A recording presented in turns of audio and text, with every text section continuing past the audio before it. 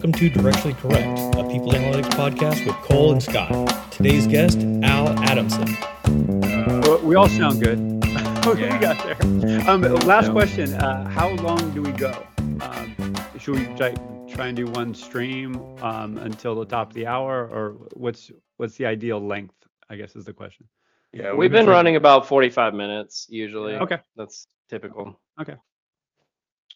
Got it. All right. Well, welcome to Directionally Correct, a People Analytics podcast with Cole Napper and Scott Hines. Scott, we have an esteemed guest today. Care to tell us about him?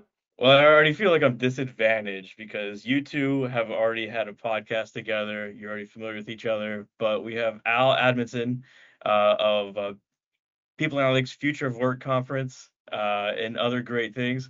But before we start, I just got to say, like, the outpouring support from everybody via LinkedIn and all the other channels has been just overwhelming. I really wanted to start this podcast to reconnect with the IO community, and I had this long list of folks that I wanted to connect with, and this podcast has just been fantastic at achieving that goal. I know, Cole, you also have a ton of folks on your list as well.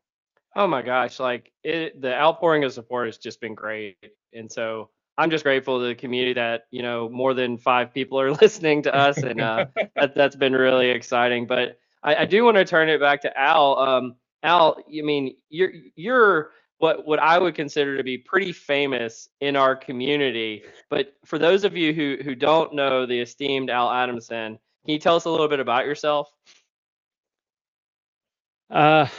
Well, first off, thank you for having me. And the popularity of your podcast is deserved, and it's a function of the contributions that both of you have made to the discipline over years. You're not only well respected, you're well liked, and I enjoy listening to you, learning with you. So congratulations on your success, and I look forward to listening and learning more. I will say this as I share a little bit about myself, that it is about the conversations, about the learning that we have as a community. When I started in this field nearly 20 years ago, I was a hack, and I say that compassionately. I created the quote unquote people analytics capability at Gap Inc. in the early 2000s. And given my economics background and consulting background, I was rooted in the balanced scorecard framework, performance measurement and management.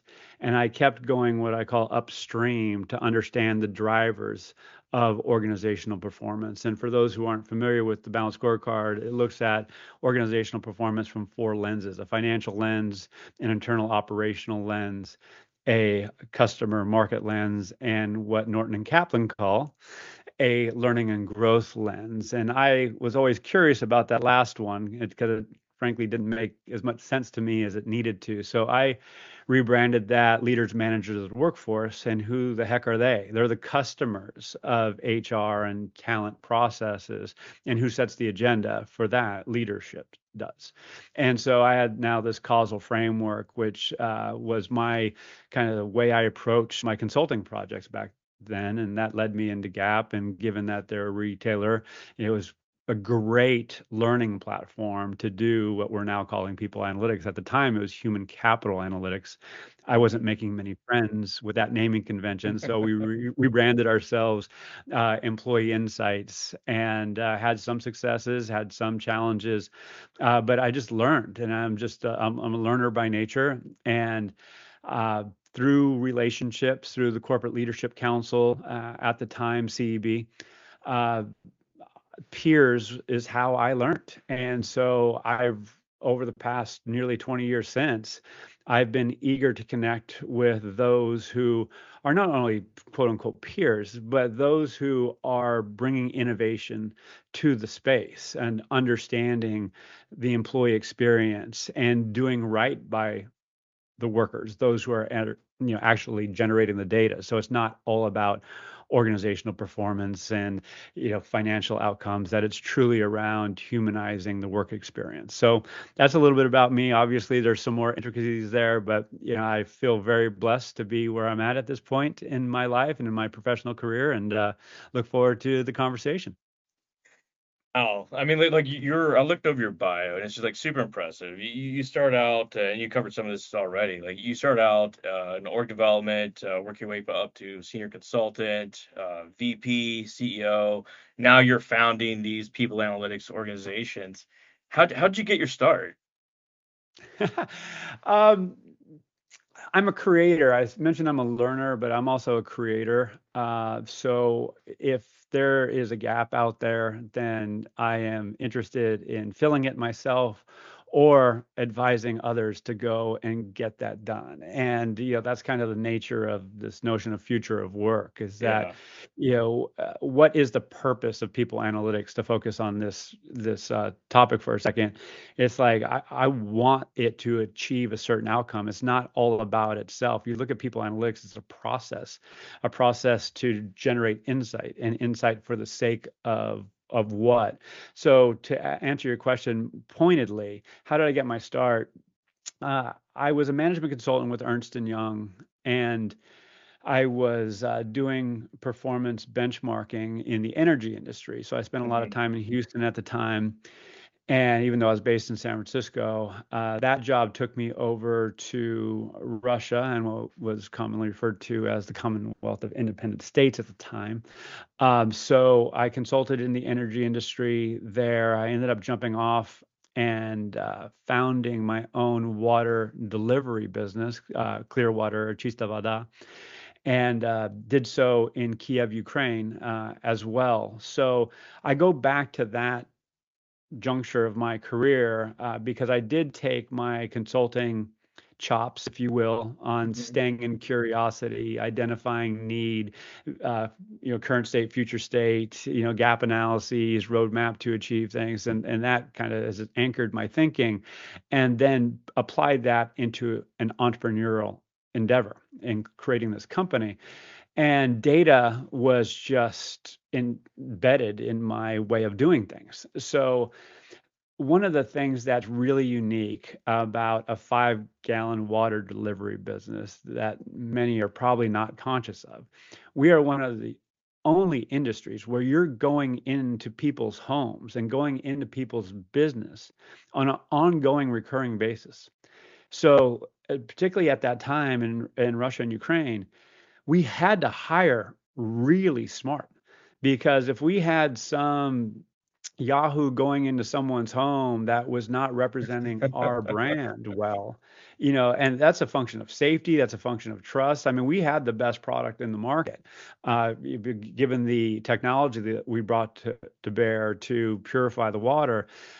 We were increasing service levels because we were one of the first to get to route density, which enabled us to deliver in shorter and shorter time windows. So, all this was fantastic, but our hiring practices were absolutely critical to making sure that we retained that competitive advantage. So the way we selected talent, we recruited talent, the way we onboarded, the way we trained, the way we communicated, coached them up was critically important. Unbeknownst to me at the time, I was doing quote unquote people analytics. I was formulating Yeah. talent strategy based on the data, and I was always curious around the data that we were lacking and going actually creating what I call appropriate data. And to this day, I people, oh, data, we don't do big data, all this, passive data, great, great, great. But do we have the appropriate data to answer the questions we want or need to know? So probably more long-winded than you wanted, but that's how I got my start in this discipline. So when I came No, back to no. yeah, in That early 2000, that's why I anchored my consulting on this notion. that's absolutely perfect. And I think this is a common story for a lot of people analytics professionals. It's a lot of curiosity, a lot of data, and of course, selection is the lifeblood of the organization. I myself started out as a counseling major, and it took like 3 weeks before I was like, no, I don't want to listen to people's problems all day. And I finally met someone in the IO department, and they said like, hey, come over here, like. you're interested in data, you love numbers, and essentially building assessments, etc. Come on over. It's like, oh, it's a perfect fit. That's usually how I got my started. But like, as the legend of Cole grows, I don't know how Cole started. Oh my gosh. I don't even know if we have time to go into that. The thing I would say, Al, is it sounds like you just have a really extensive backstory to being a spy. Because I was like, man, that you really leaned into that backstory about human capital analytics when really the spying stuff is working out really well for you. So good stuff, man. Check But that passport. Yeah. No comment. No comment. No exactly. comment. That's exactly what a spy would say. But I digress. Well, maybe we fast forward to the present here, Al, and talk a little bit about people analytics in the future work, or PFAL as it's called, and even some of the meetups that you've been sponsoring. I think I kind of have just two questions for you. One is, can you talk about when you say the future of work, what do you mean and what are you striving for? And then on the meetup side, like what's the idea there? Because you came and sponsored the one in Dallas, and I was super grateful for that. And we had a really great time. But I see you've been doing this kind of all over the country. What's the plan there, and how is that contributing to the community? uh, there's a false underlying assumption there that I have a plan. No, it's so I was going to do PFAO 2022 here in the San Francisco Bay Area in February of this year. Given the Omicron variant, the Delta variant, I forget which one, I said the risk was too high. And frankly, in hindsight, I'm glad I did not incur that risk. So now I am close to making a commitment on PFAO 2023. It's likely, so to be, stay tuned for that. Yay! But in the interim, it's like, how do we engage the community in meaningful ways? And I emphasize meaningful ways because it's one thing to, have a get together. It's another thing to, come together with a purpose. And frankly, this has been an experiment, if you will, on what that purpose, is, because I received some perspective that, Al, I just don't want to go to a meetup. I'm director level, I'm Right, VP. right. I don't want to just go and talk with people. That's intimidating. In fact, I'm an introvert. I'm a researcher. So that was really great perspective. And so, what I really would like is for you to do your show live. And I'm like, well, that's interesting. So the idea that I go and do interviews came to the front. And so this last one I did in New York, I did 4 interviews. I interviewed Stella Lupashore and among others, Drop was a sponsor, Worklytics was a sponsor, One Model was a sponsor. And so we did kind of little TED Talks, mini fireside chats, and that seemed to work really well. And unsurprising, because we had this content, we had a great turnout and people had things to talk about. So the idea is that we have a theme or set of themes. We attract people who are interested in those themes, bring them together. They get to meet new people. They get to reconnect. Of course, people who are younger, early in their career or in career transition come, network, they can find jobs. And of course, if you're looking to hire in the space, there's an opportunity for you to, connect with talent that are up and coming. In fact, in New York, I found out, and I don't have permission to share this publicly, but a job offer was actually made during the event. And I found out about that at the end. And I was That's like, amazing. oh Yeah. my gosh, for that to happen. And you go back to PFAL, the conference, their deals are being made, contracts are being signed, at the event. And I'm like, gosh, I had no idea, this would occur when I first started, because PFAL was rooted out of a peer group facilitation, and the peer group getting to a size of 30 or 40 where, hey, we want to learn more about the vendors and the innovative practices that are happening. And now it's like we have this mini conference, and now, hey, why don't we invite people from the public who are not part of this peer group? And now 40, 50 people became 80, 100 people, which became 2, 3, 400 people. So that was effectively the evolution of Profound. So to answer your question around future of work concisely, I had an organization, well, still a consulting firm called Talent Strategy Institute, and I consciously chose not to name it people analytics or workforce planning because that is too limiting. I've always asked myself, for the sake of what? People analytics for the sake of what?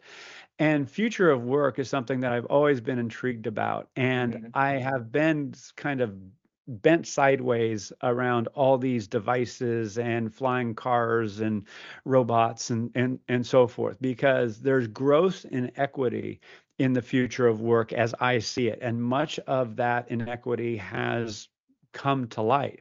And I've long said that we not only have an opportunity to study what's happening with the employee experience, we have a responsibility to do so, and we have a responsibility to act appropriately. And we have to do this at speed, at scale, and in sustainable ways. And for me, that's the future of work. I want to talk about the future of work the future that organizations want to create. I want to talk about the future of teams. I want to talk about the future that individuals want for themselves. And I want to create alignment. And data can serve as a basis for that alignment as well. So our profession is right at the crux of that. And so I think we're on a 2 or 3 on a 10-point scale of where we could be and where we will be over the next 8 to 10 years. I want to accelerate our progression down there, so we can add value to not only organizations but to people's lives. Well, quick follow up there, Al. And first of all, congratulations on your job offer. We look forward to you telling us where you've accepted to go work. I know that no, it was somebody else, I know. But on a serious note, though, like in terms of the future of work, Scott and I have talked a few times on the podcast about this, about like who determines the future of work. Like, is it executives or is it kind of the median employee? And what happens when those group of people come into conflict about their beliefs about the future of work? And how have you seen that kind of playing out itself and navigating that in your own, consulting business or with PFAO or anything like that? Yeah, so I'll just jump into a topic that's not only top of mind, but it's a top of priority for most organizations. And if it's not, that's a problem. And that's one of inclusion. So yes, do we want healthy cultures? What does a healthy culture look like? Healthy cultures, both at a micro level, team level, and a macro level, are, in my view, largely consciously created. So let me give you an example. And I'm going to toggle a little bit away from inclusion, but I'm going to come back to it. The idea that we have people doing work and that they have infinite capacity is erroneous, and in my view, it's unethical. And to put a finer point on it, is historically we've said, well, we have all this work to do. If I am a leader or manager, it's like, hey, just go figure it out. And so you go down, push that down a hierarchy. At the end of the day, you have a manager say, we got all this work to do. We don't have any more budget for headcount. Just figure it out. Just prioritize. Just go figure it out. And what do people do? They want to be high performers. They want to contribute. They want to do their best work. So now they're prioritizing their health or deprioritizing their health, relationships, and they're sucking it up and trying to do their best. And that is not healthy. And back of me here is Jeffrey Pfeffer's book, Dying for a Paycheck. Over here also is Rob Cross, Beyond Collaborative Overload, and or collaboration overload. So we are being hit as workers by each and every angle. And at the end of the day, we're all constrained by time. So we, as analytics professionals, can shed light on the delta between what's actually being done and the capacity of individuals, not to mention their skills and so forth.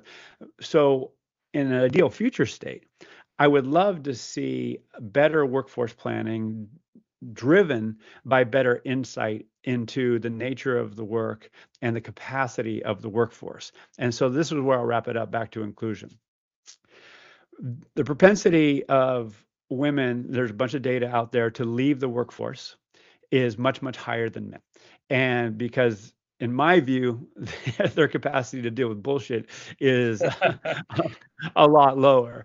Kudos to women, and just period, stop. It's just the case where if I want a diverse workforce from a gender perspective, I'm going to have to accommodate realities that are diverse, and not only amongst women, but different peoples of different background who might not have the same level of resources.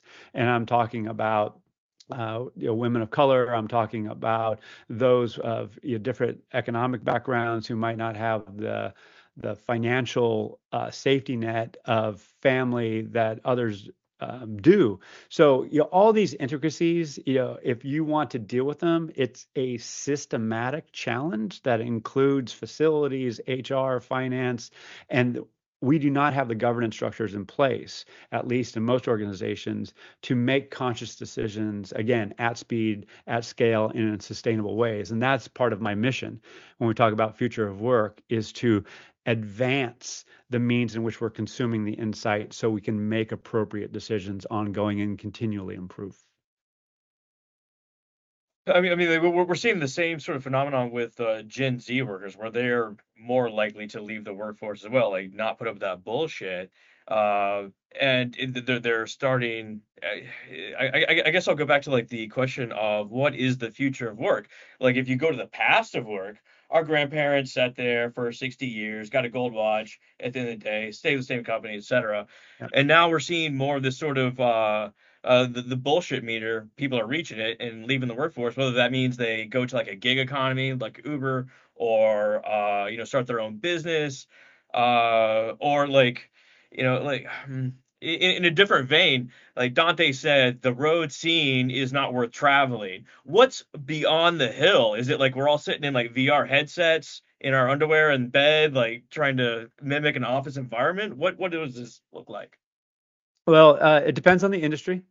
It depends on the individual's priorities. So the future of work is going to be constantly designed at different levels, because even That makes down sense. to Yeah. a team. So the idea that again, the future is going to be this tech space with design thinking and boards all over. Do my part to uproot from that thinking. The future of work ideally is going to be appropriate for the industry, the business, and the people that are in your organization at that point in time. In other words, the future of work is always going to be dynamic. It's not going to be static. We're not going to be like, oh, we're there, high five, job done. Right, That's not going right. to be the case. A few years ago, and I every time I do this, I want to slap my wrist. I wrote an article called HR's Role in Managing the Amoeba. And the amoeba, for me, is the future of work. So if you look at an organization and they have its mission, and they have to do work to get things done for a customer, and they get money for that value exchange. So the means in which work was done historically was primarily by employees, by people you hired to do a job. Now, you look at it in a broad scale over time. Let's just pick the last 50 years or since World War II. We have this movement away from full-time employees as being the core delivery mechanism of this work, Hmm. the doers, in other words. But now we have contractors, consultants, outsourced providers, robotic automation, AI disruptions, digital transformation, all these things that are doing work on behalf of the organization. These things, again, are not static. In some cases, based on growth of a product or the growth of a particular industry, you're going to want to hire more employees. In some cases, you're going to want to stay at a certain employee level and hire more outsourced providers or partners. In large organizations, they could be the likes of, Accenture or Deloitte or someone like that. But you get the idea, is that the means in which work is done is way different than it was 40, 50 years ago.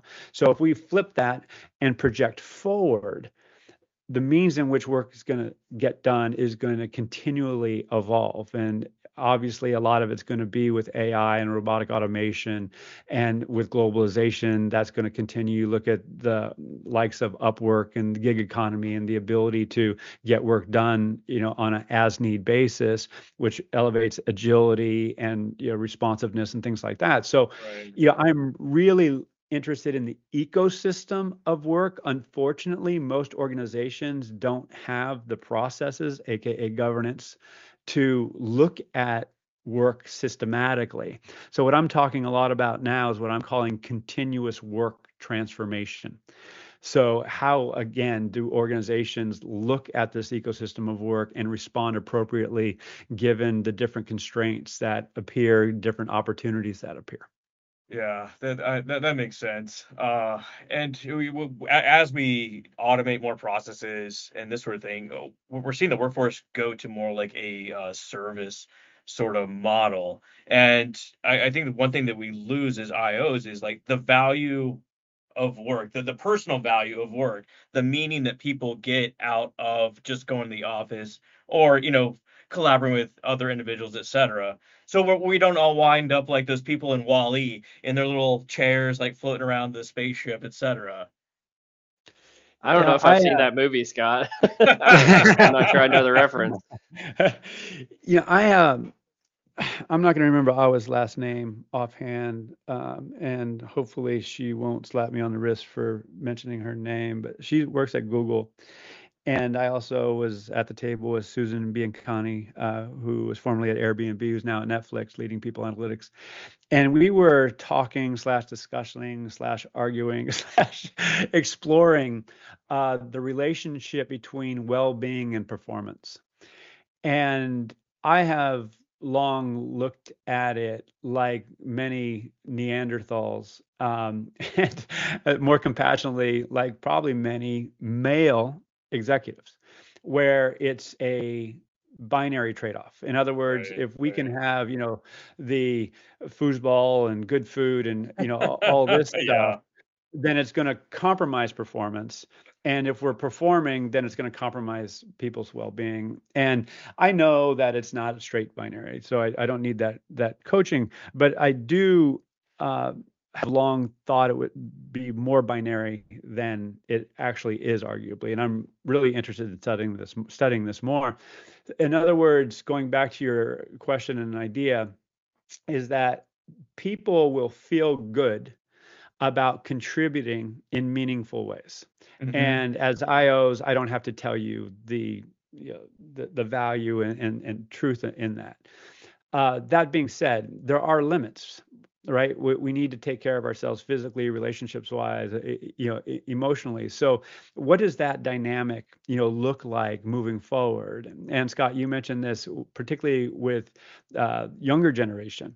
Their capacity, much like I shared with women, to move is much higher than people like me. And I grew up in what I call the suck it up generation. You're lucky to have a job. This is the way it is. Just, bite your tongue Yeah, and bite your lip and absolutely. just do your work.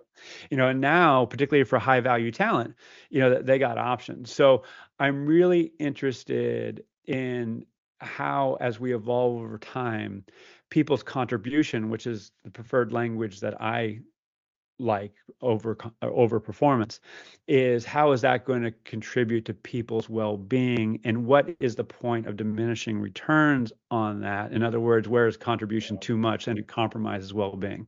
So anyway, I'll stop there. Well, and I like that you frame it as contribution, because contribution kind of has a connotation to meaningfulness implicit within that statement, versus performance can be kind of meaning agnostic.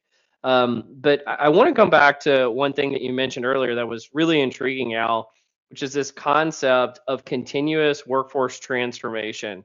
And I would like to rewind the clock a little bit, because I see a lot of talk along these lines post pandemic or during the pandemic about kind of the necessity of the workforce transforming. Do you have any war stories or success stories pre pandemic with this concept of continuous workforce transformation? Or was this something that just really came to light because of the pandemic? So two things. So the term I use is continuous work transformation. So just to Oh, draw that sorry. I'm sorry distinction. if I No, misremembered. no. It's totally fine because continuous workforce transformation is, in my view, a subcomponent of that. Okay, So, so, uh, so let me explain and answer your question around war stories, and because sure. I'll go to one of my favorites, which I think a lot of people can resonate with. When I first, well, when I left 2008, 2009. I am consulting and I am referred into Walt Disney Animation Studios. Now, this is right after Disney purchased Pixar. And what happened was Pixar's leadership came over to Walt Disney Animation Studios and took over the operation. Um, to make this concise, but it's just one of the more kind of satisfying projects I've ever had in my career. Anne LeCam was the head of HR at the time. She eventually became head of production as well. So imagine head of operations and head of HR being one and the same person. And it's, at the time, a 1,300 person organization. When I joined, Wreck-It Ralph was just coming out of Oh production. yeah. Oh yeah. Frozen was going into production, and Big Hero 6 was right on the heels of that. So the essence was this: is that formerly artists, the people who make the films, were on a project. They were on a certain film, and once their contribution to that project was done, they were out on the street. So with this new model, what they made the decision to do is no, that's not going to be the way we're going to do things moving forward. Now you're going to be an employee of the studio. So we're going to actually find you a project to do within the studio. Also, they used to release one feature film roughly every 24 months. Now they're going to release one feature film every 12 months and not increase headcount. Right. So think about the talent implications there. You have to enable internal movement. You have to, hire intelligently when people, leave, and you have to have a pipeline. So what was happening is they needed to do workforce planning. And I should also add before I go into workforce planning is animation is one of the most fascinating industries ever because they're making the software by which they're making the films in real time. So it's mind blowing. And they're like, oh, we could do this one day, and we can't do this one day, and we can do it the next. So, and that changes what they do. It often changes the language and obviously the visuals. So it's just fascinating. So anyway, they have screenings. So if the screening passes, then people can roll off and go on to the next project. The screening doesn't pass, so to speak. They got to rework some of it, and that talent has to stay on. So you can imagine at scale over time that, oh, guy, we think this person's going to roll off. We don't know if they're going to roll off. And now, okay, they're available and we already have somebody there, or hey, we thought they're going to roll off, so we got to hire contingent labor and bring them in. So go back to workforce planning. Every time we wanted to have a workforce planning meeting, all the producers, all they want to talk about was, hey, I need somebody next week. I need somebody right now. I don't have time to talk about the strategic stuff. So we changed the language. So it's like, okay, we're going to have this meeting be this. And effectively, for purposes here, it was called strategic casting, but it was called effectively talent deployment, making sure that things were taken care of in the here and now. Then we redefined workforce planning and say, okay, we have 4 purposes primarily for this workforce planning meeting, which happened once every other month, if I recall correctly. And it was around informing talent acquisition strategy. It was informing internal movement. It was informing org design, and it was forming use of contingent labor. So, and the horizon was really about 12 months, maybe 18 months. We also had yet another meeting called workforce visioning. So we're looking 3 to 5 years out for disruptions, and that would happen less frequently. Again, once every 6 months although I think that might have went to once a year. You just need to I be directionally correct here. That's all we Thank you ask very here. much. Yeah, thank you very much. So again, If the Scott problem doesn't for me, find a way to include that Yeah, in every episode, it's a failure. exactly. yeah, I apologize for being overly long-winded on this, but the key reason I went to that particular story is this, is that we focused on the language that we were using. So we clearly defined the purposes of, Right. what workforce planning is, what workforce visioning is, what talent deployment is. And we also made sure that there were clear owners of these processes and outcomes of the meeting, and the data that informed these, they were all distinct, but they interrelated. So there was a narrative that was cohesive that inspired confidence, over time. So it was a very conscious decision on how they were creating culture, how they were enabling not only the projects, the movies to get done well, but it was also making sure that they were taking care of the workers. And the last thing I'll say, and I keep forgetting the naming convention, but they effectively had internal talent advisors to help individuals and help project managers and producers get the talent. So these were like, I think there were 8 of them at one time, roaming around the organization, just having discussions on people's intentions, the artist's intentions, and so they could help inform if they were going to be around, what they believed when they were going to roll off a project, what project they wanted to be on. So I was, the outcomes of that period, I take zero credit for, but it was a beautiful thing to see the efficiency and effectiveness in those 3 films. And obviously the one in the middle there was phenomenal. So I'll You stop know, there. It's just, part of what I really love about people analytics and IO work is like you sometimes get to build the plane while you're flying it. All right. It sounds like this is exactly what happened in this situation. And kind of like trying to do a little segue here. Cole and I are trying to build this directionally correct podcast while we're flying it. And I think that Good one, Scott. Good yeah, one. thank you very much. well done. I'm a professional, obviously. I think we're getting better every week. The biggest learnings have happened in the past couple weeks. You are a second guest. We're much. I think this is going a lot smoother than it did last week, but we'll get better in the future as well.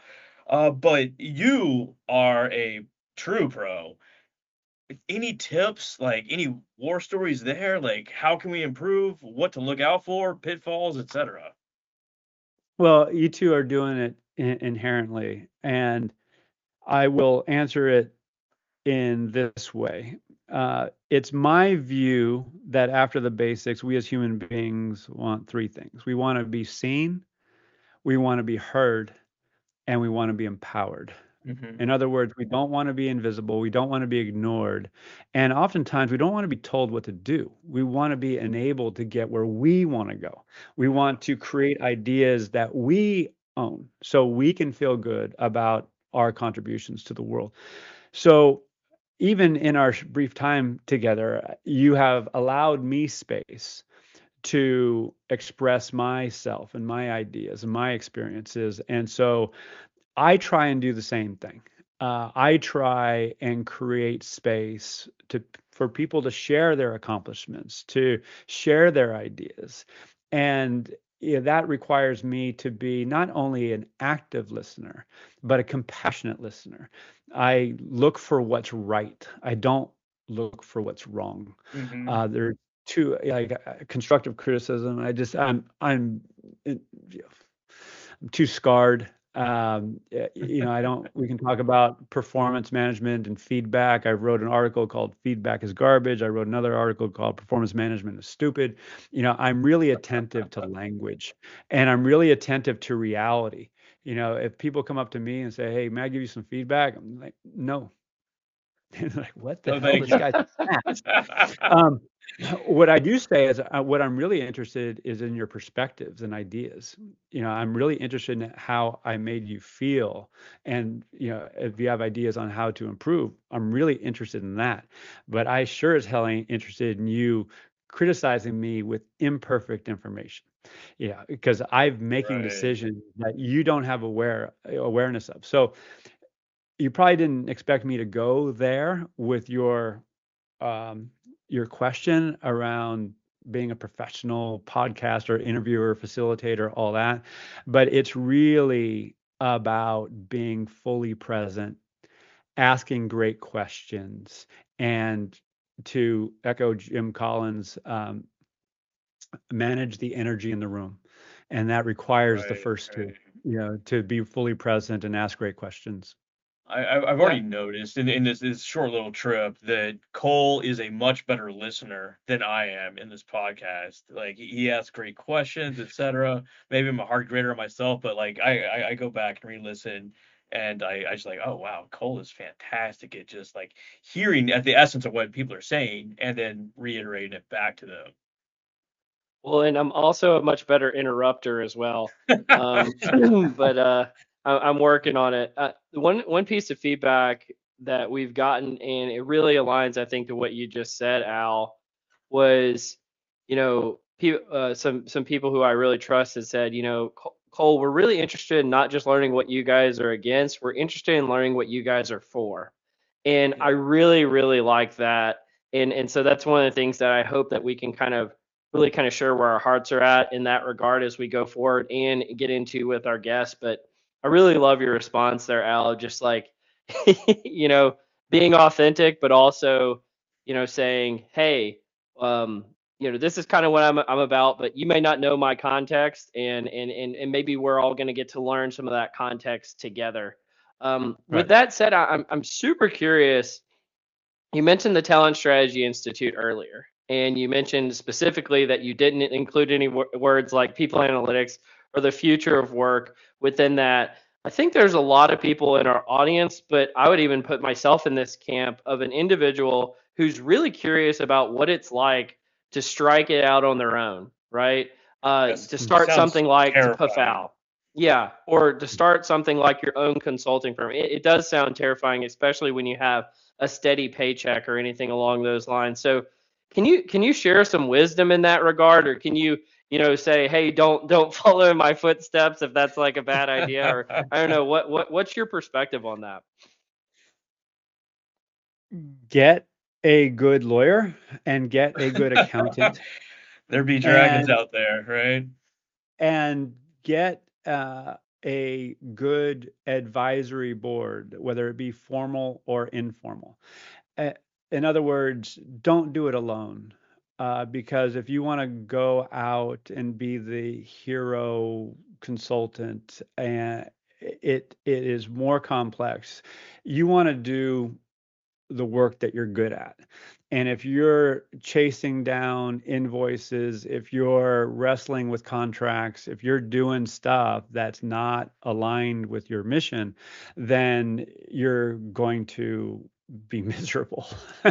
And I learned that the hard way. And I still make some mistakes. I'll admit it. And understanding, going back to this notion of capacity that we talked about earlier, that applies to you as an individual consultant. It applies to you as a worker. Knowing your boundaries, knowing when to say no is really, really important.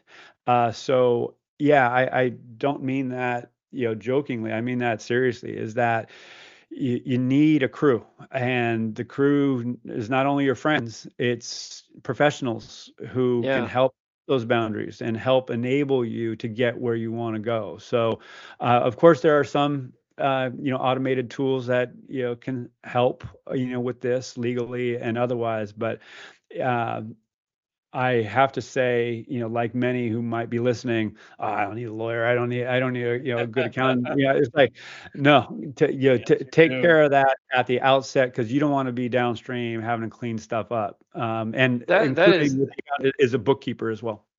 that is so not the direction I thought you were going to go, but I love hearing that, because one thing I didn't hear you say, and I think a lot of people start here, is just how do I build a book of business, right? you Yeah. you didn't even mention that once, and so I just love that I mean you gave the really serious answer, which I love. I am curious, so like how does someone build a book of business? you reach out and then you reach out again, and then when you think you're done reaching out, you reach out again, and then when you're when you're frustrated, you reach out again. My whole career, the reason we're talking today is because I did just that. So when I was consulting back in 2000, or I'm sorry, this is probably 2001 or two, I was put in touch with Eric Severson, who is the chief of staff of Eva Sage Gavin at Gap Inc. And we had exchanged a couple of emails. I had called him, left him a voicemail. We had had a good conversation. Said, "Oh, call me back. We'll get this going." I called him back. Nothing. Called him back again. Nothing. I mean, I must have left him 4 or 5 voicemails. And each time when I was at the end, I was like, "This is the last one." And I'm like, "No, you know what? That's ego stuff. I'm just going to do one more," because he said call back. And so I called and he picked up. And he go, "Oh, Al, I'm so sorry, man. Hey, no, we need to get you in." And I was there the next week, and then I had a project, and the rest is history. If I didn't make that last call, I wouldn't be here. That's You that's know a, that tenacity and the ability to leverage your network are two things that we haven't really covered that much in this podcast, but we definitely should. We can do an entire episode on both of these. But Al, like, we're essentially reaching time.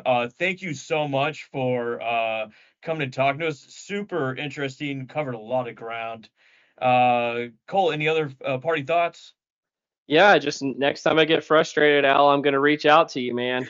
That's the takeaway I got from this podcast. Al has job offers. That's what we learned. Yeah, I exactly. don't know. If you know, send them your way, send them my way, please. Please, if you two are hiring, let me know. No, Well, hey, no, Al, thank you so much for joining us. Thank you, hey, no, sincerely. congratulations on what you two are doing. Keep it up, and I'm a huge fan. And no, and thank you for having me. Appreciate you both. Hey, thanks And so we'll much. Have a good definitely one. get you back on in the future, Al. But as we close up, this has been Directionally Correct, People Analytics podcast with Cole and Scott. Thanks again to our guest Al Adamsen, and best wishes to everyone. Adios. There we go. You want